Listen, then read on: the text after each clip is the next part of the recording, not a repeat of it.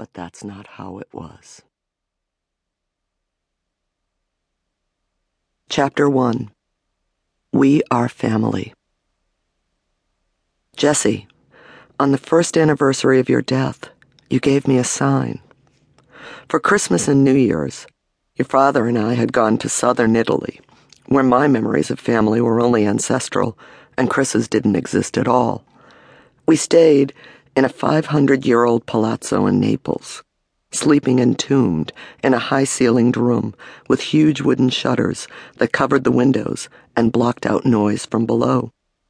One tall window fronted the pedestrian street, and the other opened onto a narrow Neapolitan alleyway.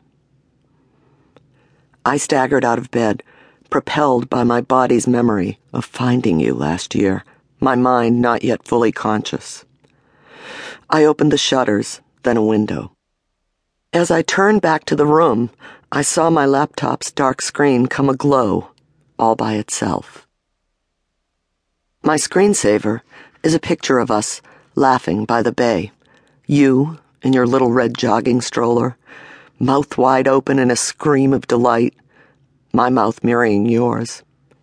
Your father's suffused with joy. Goody, the little bichon frise, just happy to be included. Before I could register that strangeness, the song, We Are Family, blared up from the street. I caught my breath. It was as loud as if the music was emanating from our walls. Never Can Say Goodbye followed at the same volume. The wall of sound stopped at the end of the song.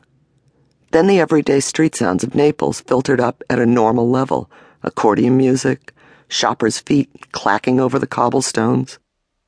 Released from my enchantment, I looked over at Chris, lying immobile on the bed. I didn't dare ask if he'd heard, but I knew he had. You know why I knew it was you? It was the disco music in this ancient place that so perfectly expressed your sly humor, your mischief, the whiff of teenage irony in that choice of song. I can still see your Elvis lip curled, fighting a smile as your crazy mother twirls you in your wheelchair to I Will Survive.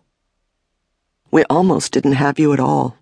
There we were, living out the New York starving actor cliché, 6 flights up in the middle of Hell's Kitchen, in a cacophony of neuron-grating sounds from the parking lot across the street and the fire station down the block.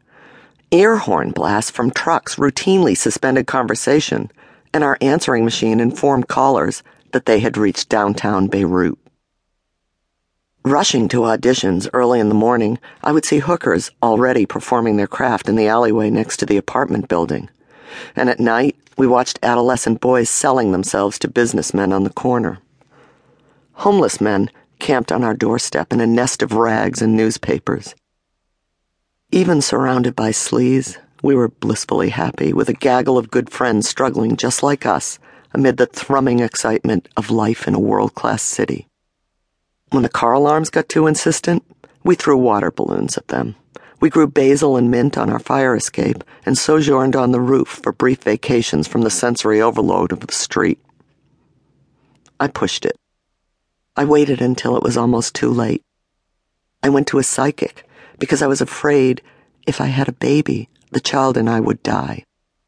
But everything was fine. I kept a careful, almost obsessive record of everything I ate. I quit smoking.